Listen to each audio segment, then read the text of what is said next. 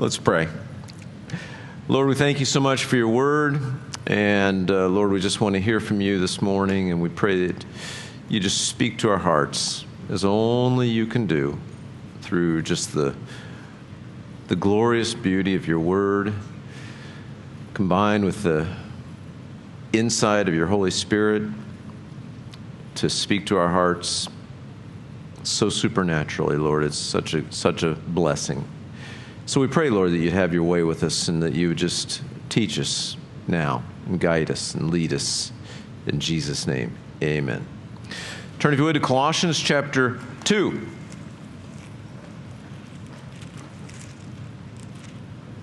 Colossians chapter 2, starting in verse 11. What a great book. Wow, what a book, Colossians. Amen, thank you. We're getting into this. So,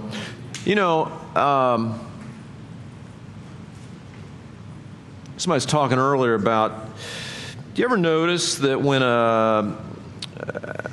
let's say a cult group or any teaching or whatever goes off, we'll say, dangerously, one of the hallmarks of that is, what do they do with Jesus, right? What do they do with Jesus? Is Jesus preeminent? Is Jesus the author and finisher of our faith? Is Jesus the image of the invisible God, the firstborn over all creation? Can we say of Jesus that in him dwells all the fullness of the Godhead bodily? All of that sort of thing. And so I love the book of Colossians in that it doesn't, like, as we've said before, it doesn't like say, okay, we're going to deal with this fallacy this way, and we're going to deal with this fallacy this way. Instead, it just points our attention back to Jesus. And so that's really what this book is about. And so, just as a review, thus far, chapter 1 told us that Jesus was preeminent. He was the head of the body of Christ. He holds the world together, all of that kind of stuff. Chapter 2 started out, last week we read the first 10 verses, started out that as we journey through life, as we keep our eyes fixed on Jesus, as we keep our focus on Jesus, then our journey through life kind of stays in proper perspective. And Paul's words were to keep us from getting distracted, or as Paul's words that he used, deceived or cheated. Those are pretty strong words, honestly. He says, don't be cheated, don't be deceived by philosophy, by persuasive words, by the wisdom of man, by the traditions of men, all of that sort of thing. So, we see that Jesus is the head, Jesus is our focal point, and as we walk through this journey of life, we don't let, the world's deception and all of that kind of take our focus off of the fact that Jesus is where we're headed. And so that's kind of what it brings us up to this point. And so we pick up the second half of chapter 2 really with a discussion about, sort of an ongoing discussion about that journey of the Christian life that we're living. But as opposed to, like, last week was more, don't be strayed from the path by the traditions of men and worldly philosophies and stuff like that. Today we talk about a little bit, how do we personally, how do we deal with our own personal sinfulness, and what's the, I won't say the best way, but how does our focus on Jesus affect that? Is that fair? So that's sort of the landscape, and that carries us into chapter 2. There's not 10 chapters in Colossians. Chapter 2, verse 11. It says, in him you were also circumcised with the circumcision made without hands, by putting off the body of the sins of the flesh by the circumcision of Christ. So there is a mouthful in that verse, and so we're going to kind of break it apart a little bit, right? I like that we start out today reading those words, in him, because that changes everything, right? That changes everything. We've been talking about him since we started Colossians. And now we read in him, and that is the context of the life that we're talking about. I love 2 Corinthians chapter 5, verse 17, very familiar verse, says, if anyone is in Christ, he's a new creation. Old things have passed away, behold, all things have become new. Now, does that mean once I'm in Christ, once I become a Christian, then there's nothing of my old life there's nothing of my new life that resembles my old life? Is that what that means? No, unfortunately not. There's still some of my old life that hangs around, right? But what it does mean is everything's new, right? When I become a Christian, when I am in Christ, it's a game changer. Everything is different. My life is different. My priorities are different. What I care about is different. Who I care about is different. How I look at world events is different. How I look at social events is different. Everything is different because once I am in Christ, I'm a new creation. Old things have passed away. Behold, all things have become new. Now, so he goes on. He says, in him you were also circumcised with a circumcision made without hands. Now, keep in mind the cultural context. In the cultural context, you've got Jew and Gentile. All right? The Colossians were largely a Gentile church, so they were sort of Gentile Christians. There were also Jewish Christians. There were also Jewish Jews, right? And the hallmark, one of the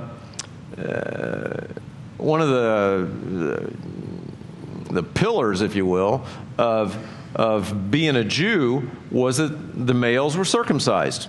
Okay, and it became such an issue that the Jewish people that became Christians, right? Because in that first century, a lot of the Jewish people became Christians.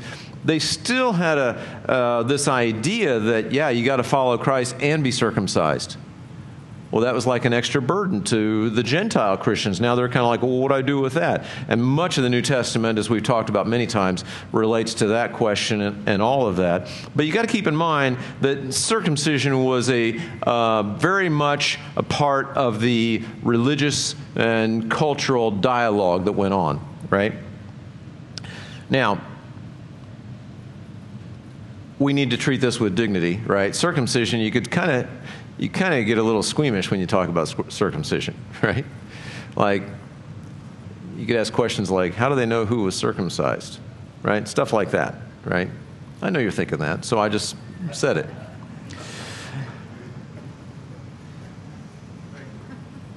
There are lots of questions that come up related to circumcision that I won't answer here, okay? But,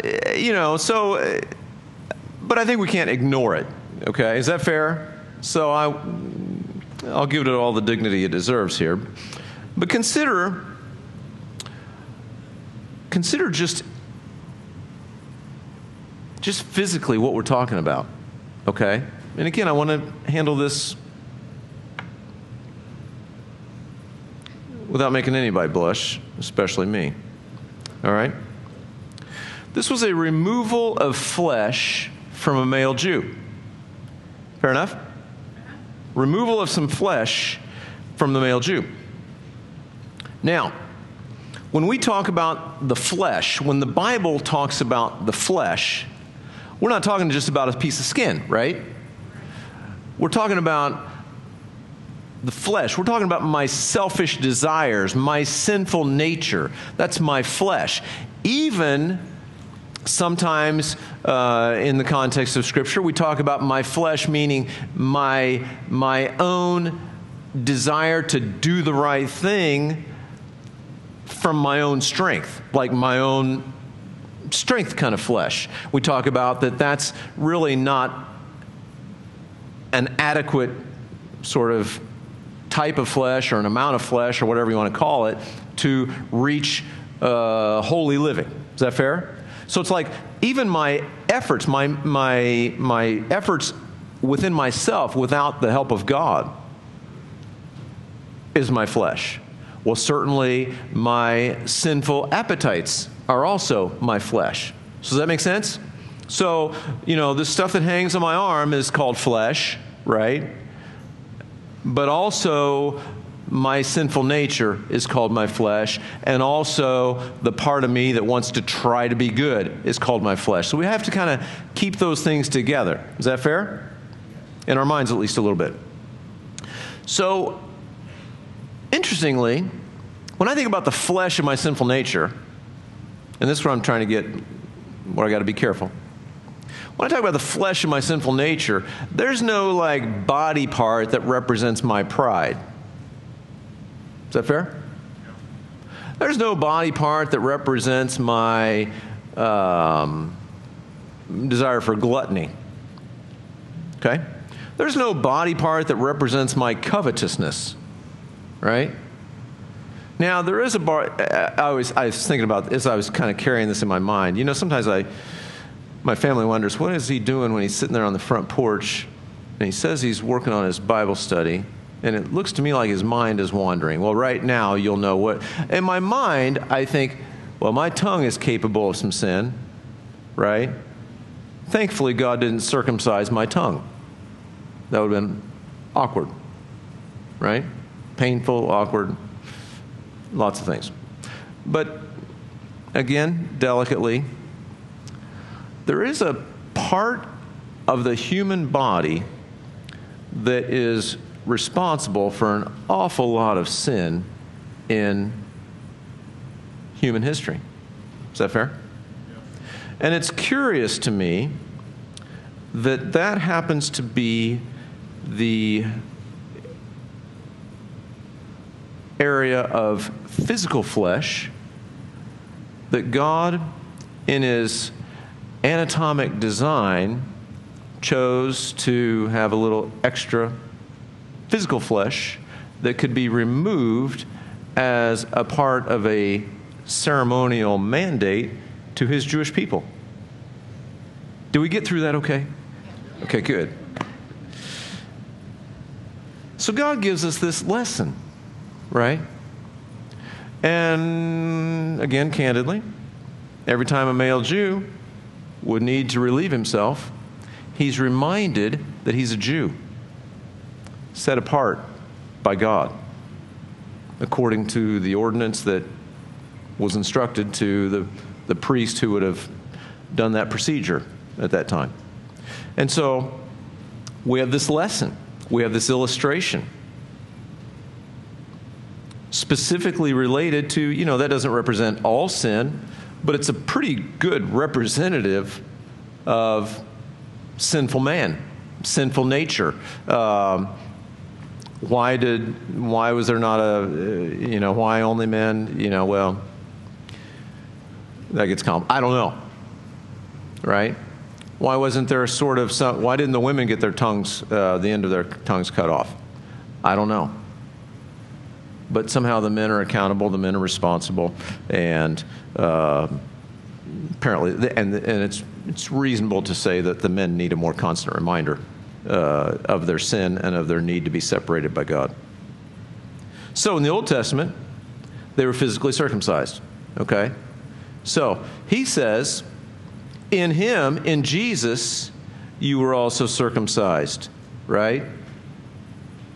But this is a different kind of circumcision. And so it's important, I think, that we have that background, that the Jewish mindset would have that background, that we're talking about a type of physical flesh that represents a type of sinful flesh, right?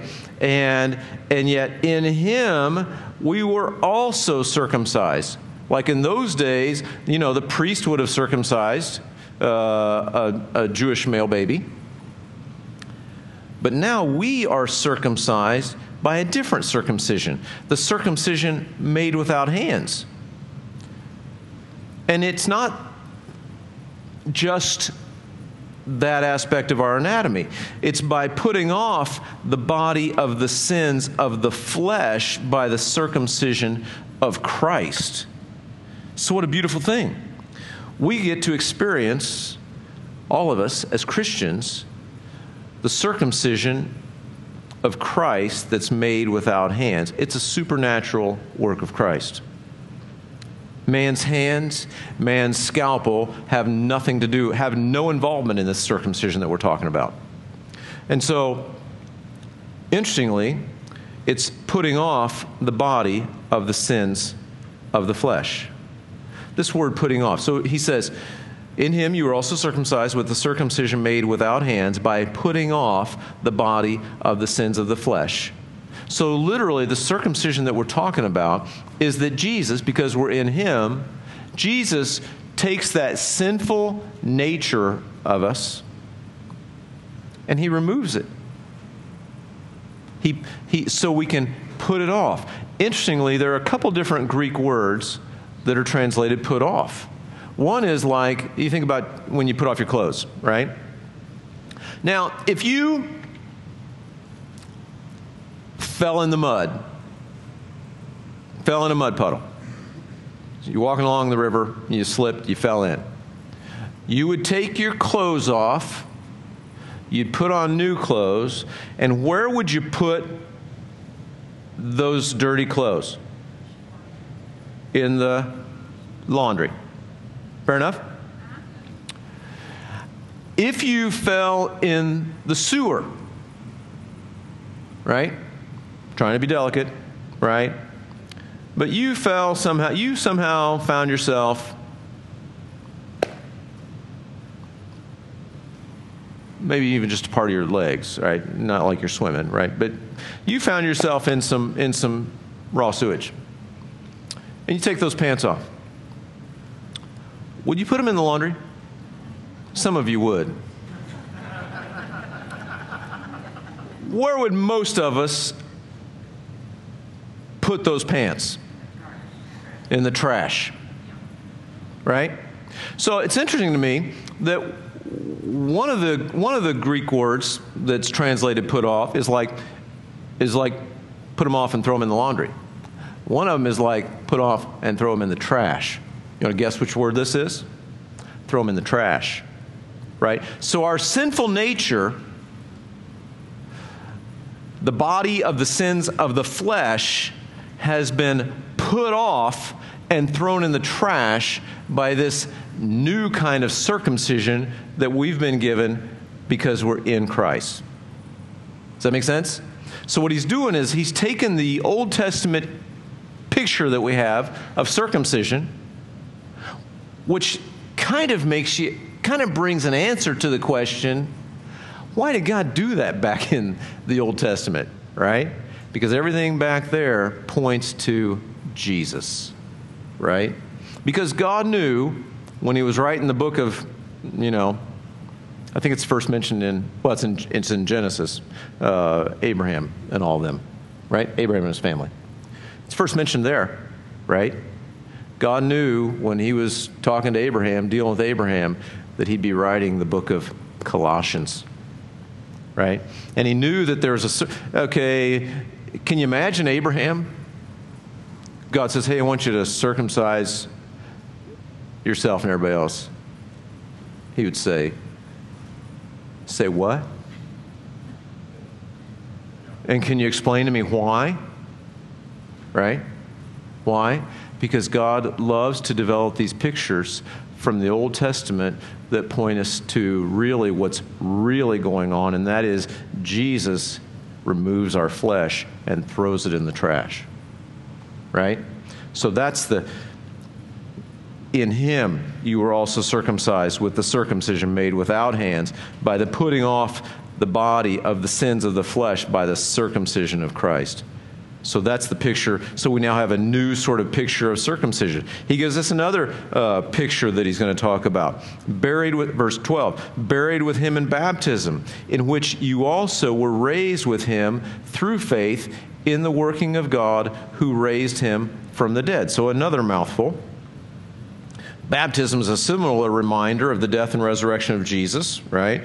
And the symbolism in baptism is, our old man, our sinful man goes into the water, right?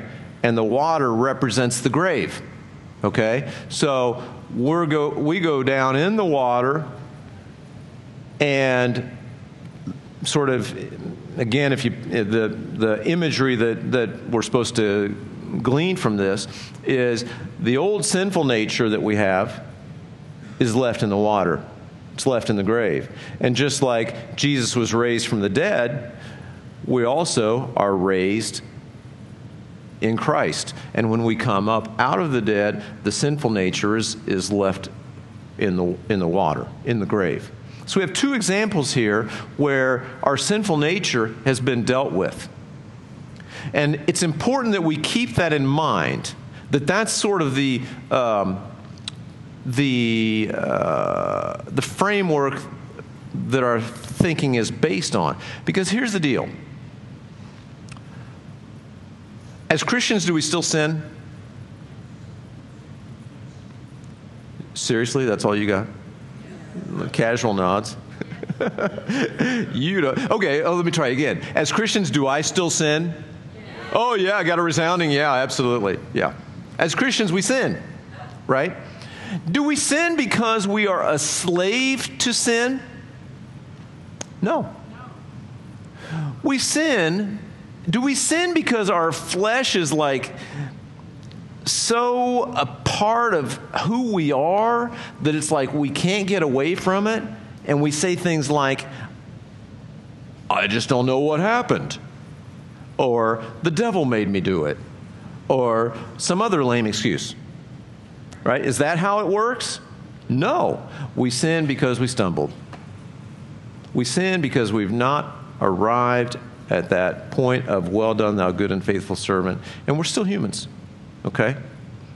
But sin doesn't have the same power over us that it had before we were Christians. Is that fair? Okay.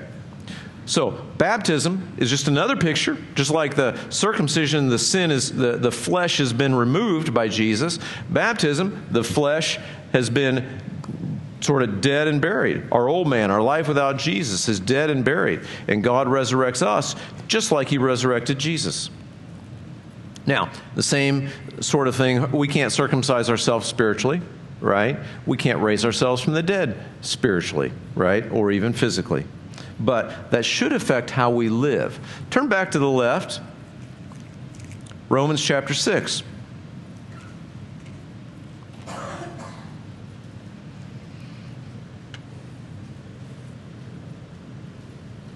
When you're there, say there.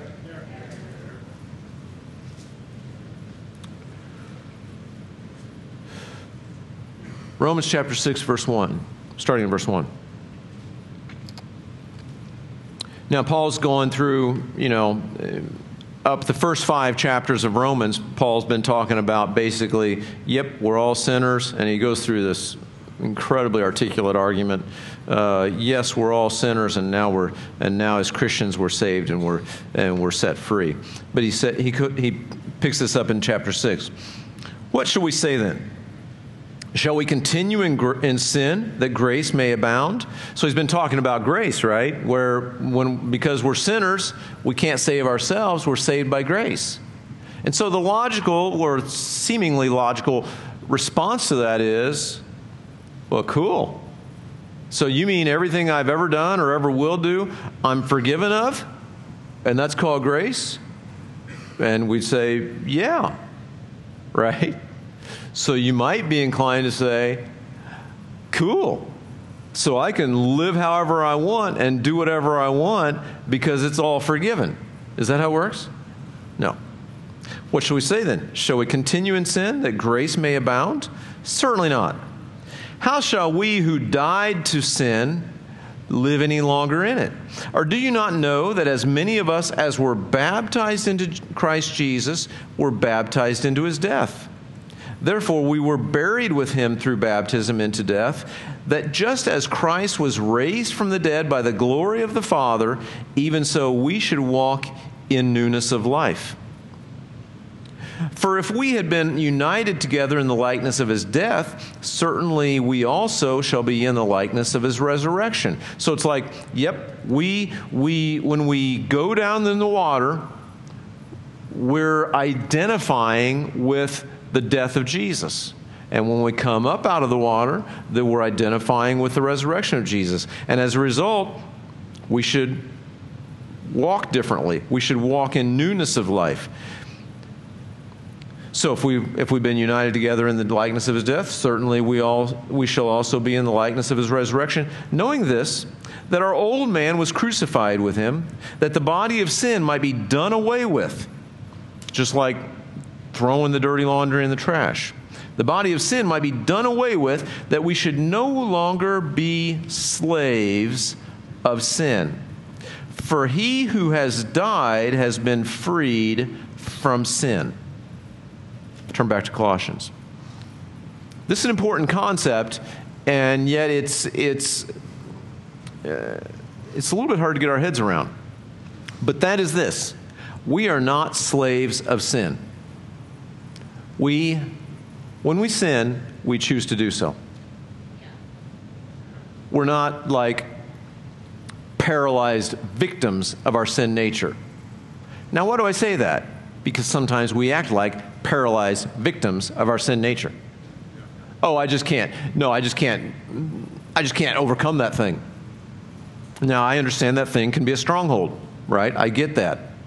We all have them in our journey, right?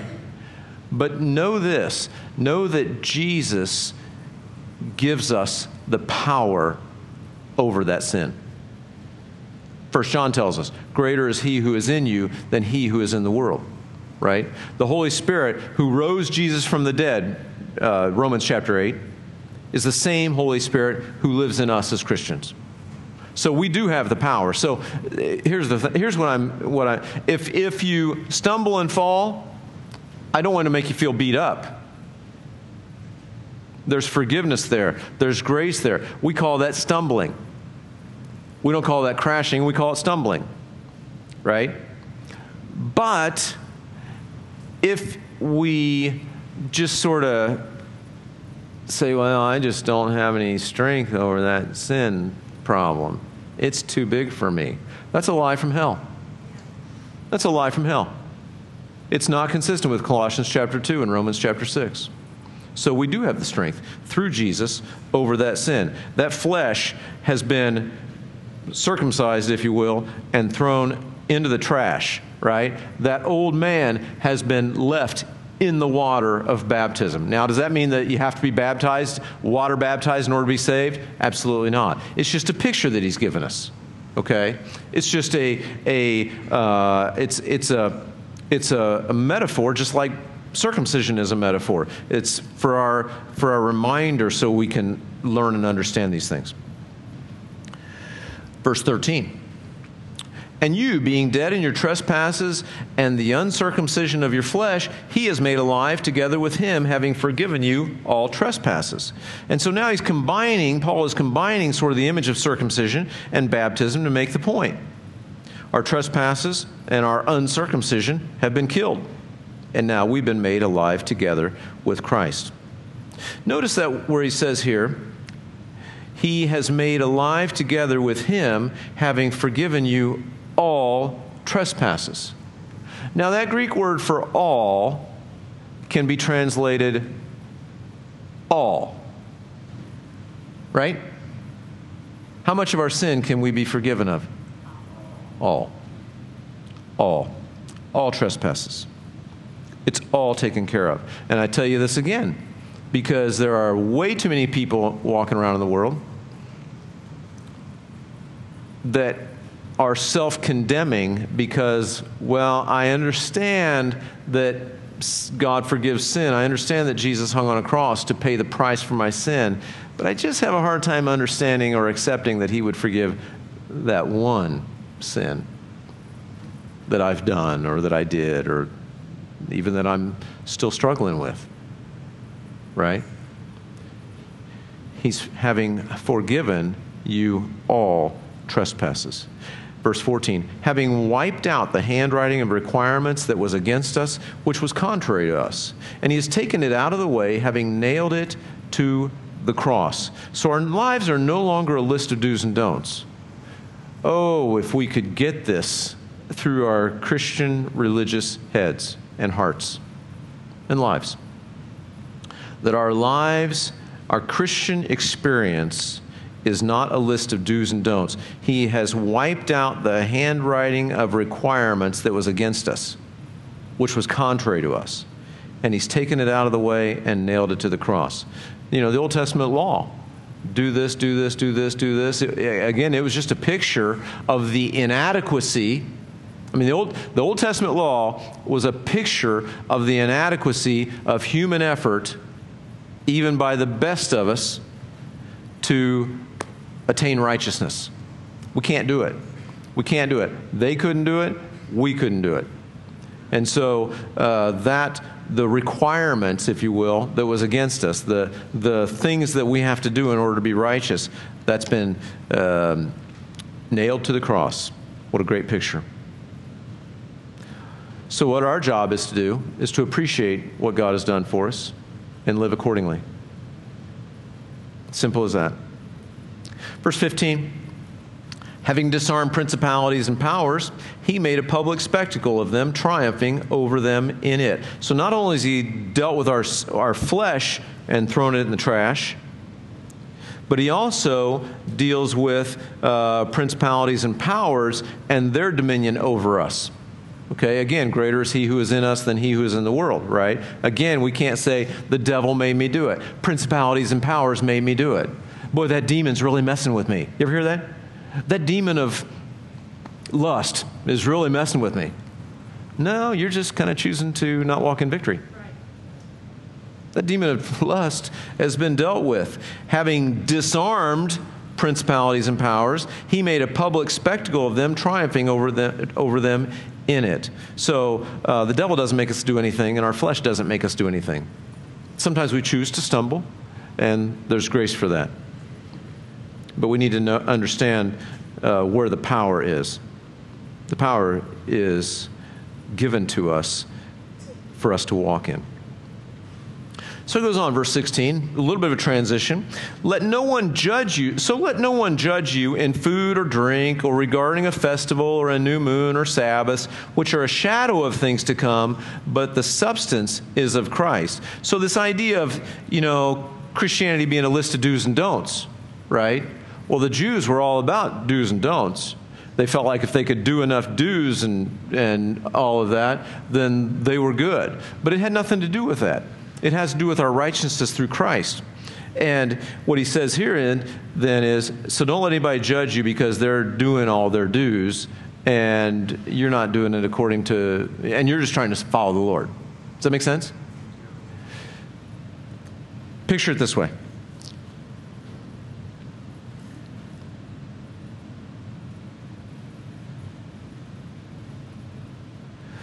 Let's say you're just trying to follow the Lord. And you meet up with somebody, maybe a coworker or somebody. Then you find out they're a Christian too.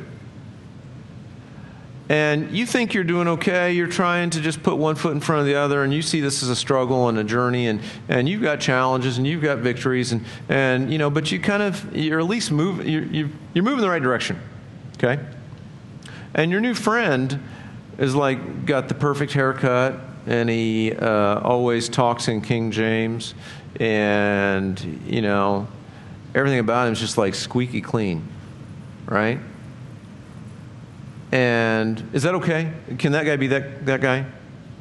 Yes, until he decides that you need to be like him, right? Now we have identified a heart issue in this guy, right? Because if you're following the Lord and you're just trying to put one foot in front of the other, and you feel like really the Lord would be best honored if you got a haircut, you get a haircut, right? If you feel like the Lord would be best honored if you dress up for church, dress up for church. But the moment you think that that's a thing, then you're off. Right? And it's delicate, but he says those things have been disarmed, right? and nailed to the cross. The handwriting of requirement that was against us has been nailed to the cross. The whole idea of we can earn anything or God will like us better if we do something is where we get off. So we got to be very, very careful. Very careful. You know, here's how I think of it. God wants relationship with us, right? You've heard me say this a million times. God knew that we were sinners. God knew that sin is a deal breaker for fellowship with us and Him. And so He made the way available by coming in the form of Jesus Christ, taking on human nature, fully God, fully man, dies on a cross, raised from the dead, goes through all of that for the purpose, please get this, for the purpose of having restored fellowship with us. He wants to be our friend daily, hourly. He wants to be our friend. He wants to hang with us. He wants us to come to Him with our problems. He wants to come to Him with our victories. He wants to be our friend. And we sort of start to understand that. And then some guy that we meet at work says, well, you know, if you really want to be his friend, you should do this, get a haircut, right? Whatever your thing is. Doesn't that cheapen that relationship? Right? It makes it cheap. It's kind of like, you don't get the point. Like He hung on a cross so we wouldn't have to worry about that kind of craziness. Right? Here's another example, right? I just throw out random examples, you know, hoping one of them will stick, right? You invite me over to dinner, right? I come, you serve me a nice meal, right? At the end of dinner, I offer to pay for it. Is that weird? That's weird. If you come to my house for dinner, it's free, right? You come to my house for dinner, offer to pay for it. That's weird. That just killed the relationship. Well, I mean, it didn't kill it. It injured it. Right? It made it weird. It took us from, man, we're hanging out,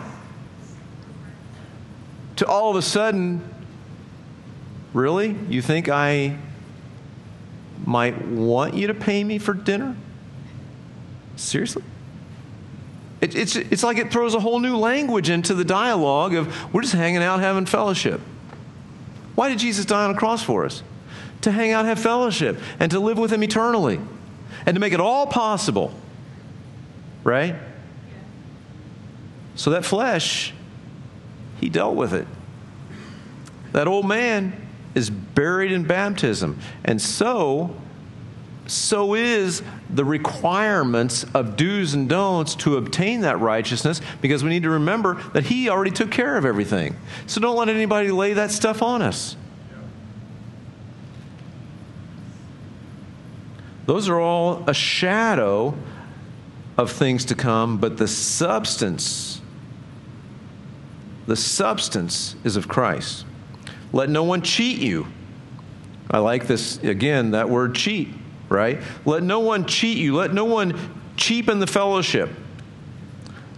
Let no one cheat you of your reward, taking delight in false humility and the worship of angels, intruding into those things which he has not seen, vainly puffed up by his fleshly mind. What does that religious guy look like that you met at work that's like doing all the right things, at least in his mind? Is he humble or is he kind of pompous? Pompous. Can I tell you something? Just transparently. There are few things that are more obnoxious in this world than a pompous Christian. I wish there were zero of them. I wish that I were never one of them. But I know of nothing that is more of a turnoff to the world than a pompous Christian. I've had coworkers before that I've had coworkers. I remember one time, this was back in Indianapolis in the early 90s, but it sticks in my mind.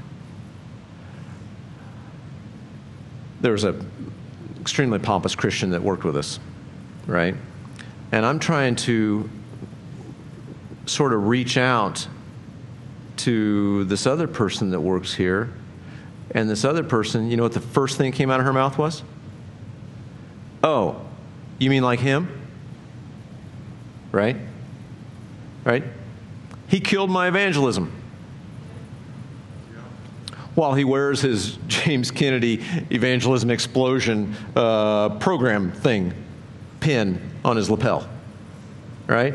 He's all about, man, he's asking everybody the right questions, and he's got the script memorized and all that, and I just try to have a simple, like, chill conversation with this nurse about the Lord, and all she can say is, oh, you mean like him?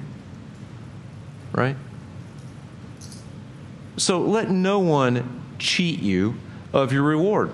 Taking delight in false humility, the worship of angels, religious stuff, including those things which he has not seen, vainly puffed up by the fleshly mind. And not holding fast to the head. Let us just be people that hold fast to the head, from whom all the body, nourished and knit together by joints and ligaments, grows with the increase that is from God. Don't you love the contrast that Paul gives us? Yeah, I'll tell you what, you can get the right haircut, and you can know the script for evangelism, and you can do all of that, or you can just hang on to the head, holding fast to the head. I like this. Holding fast to the head, who basically nourishes and knits together the body. The head is Jesus, the body is us. Isn't that a much better picture, right? Does the human body work according to a script, right? Does the heart say to the brain, should I beat now, right? No, it just kind of happens, right? Everything's subject to the head, and it all just kind of happens. Why does it all just kind of happen? Because the head is orchestrating everything. How much more so the body of Christ being divinely orchestrated by the head, Jesus. And he does an infinitely better job at orchestrating not only my life, but us as a body than we do. Nourished. Doesn't this just sound healthy? The head, from whom all the body, nourished and knit together by joints and ligaments, it grows with the increase that is from God. Who makes us grow? God does. Therefore, if you died with Christ from the basic principles of the world, why, as though living in the world, do you subject yourselves to regulations? Do not touch, do not taste, do not handle, which all concern things which perish with the using according to the commandments and doctrines of men. So you get this? Please get this. Please get this. Why, if Jesus has put away our flesh and thrown it in the trash, if Jesus has buried our old man and give us the image of Jesus burying our old man in baptism and being raised with him and walking in newness of life, why, as we do that, do we then subject ourselves to do's and don'ts? It's like New Year's resolutions, right? Has anybody ever had a New Year's resolution that stuck past February? I mean, somebody should write a book, right? Surveys of the resolutioners, right? Got one that stood till maybe January the 4th, one January 12th, super motivated guy with short hair got one that's, made it to January 31st, but nobody gets them to February. And how about this? As Christians, okay, so that's New Year's resolutions. As Christians, have you ever noticed, and maybe you've noticed this in your own life, I certainly have, sometimes you're like, you know what, I'm going to do a better job of this.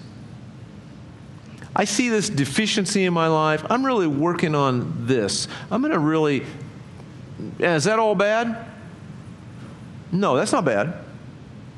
But knowing this, if I don't ask God to do that thing through me, how sustainable is it? Not very. Do you ever notice in the body of Christ that let me just put it this way, Christian zeal. Do you ever notice in the body of Christ that Christian zeal kind of goes like this, up and down a little bit? You ever notice that? I have. Now,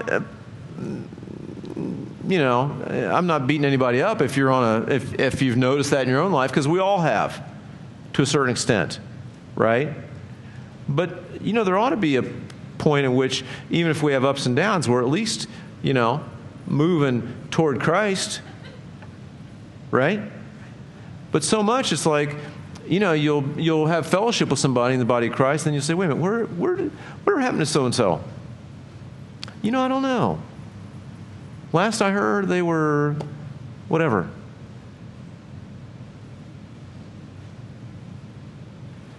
Do's and don'ts don't sustain anybody. They don't sustain anybody. These things, verse 23, indeed have an appearance of wisdom and self-imposed religion. Don't those things look good? I mean, if I came in here and, well, you'd see right through it. But when you know somebody, when you first meet somebody, let's say, for example, and it seems like they are just clicking, right? Have you ever met these people? They're just clicking. Man, they're in church whenever the doors are open. They give all their money. You know, they make sure you know how much they give. And they do this and they do that, and they never cuss. They don't even have a temper. They're like squeaky clean. You get to know them for 6 months, and you're like, I haven't found a defect, right? They look good. These things have an appearance of wisdom in self-imposing. And if those things are sincere and from the Lord, awesome. I mean, can God make people like that? Yeah. Then we know those people too, right? These things have an appearance of wisdom and self-imposed religion, false humility, neglect of the body, but they're of no value against the indulgence of the flesh. That's a powerful line right there. It's underlined in my Bible. But are of no value against the indulgence of the flesh. Religion does not bring holiness. Religion does not bring holiness. You know, if man's efforts couldn't save us, are we saved by faith or works? Faith. Grace through faith. Ephesians chapter 2. We're saved by grace through faith, and not of works, lest anyone should boast. If we're not saved by works, then let's not act like we are our daily Christian life is by works. Does that make sense? We're not saved by works, so we can't grow by works. We're saved by Jesus Christ. We grow by Jesus Christ. Paul said it this way in Galatians. Having begun in the Spirit, are you now making yourself perfect in the flesh? No, we can't do that. Right? So, we do need help. The truth is, we do need help, even daily, with our struggle against the flesh. We know that.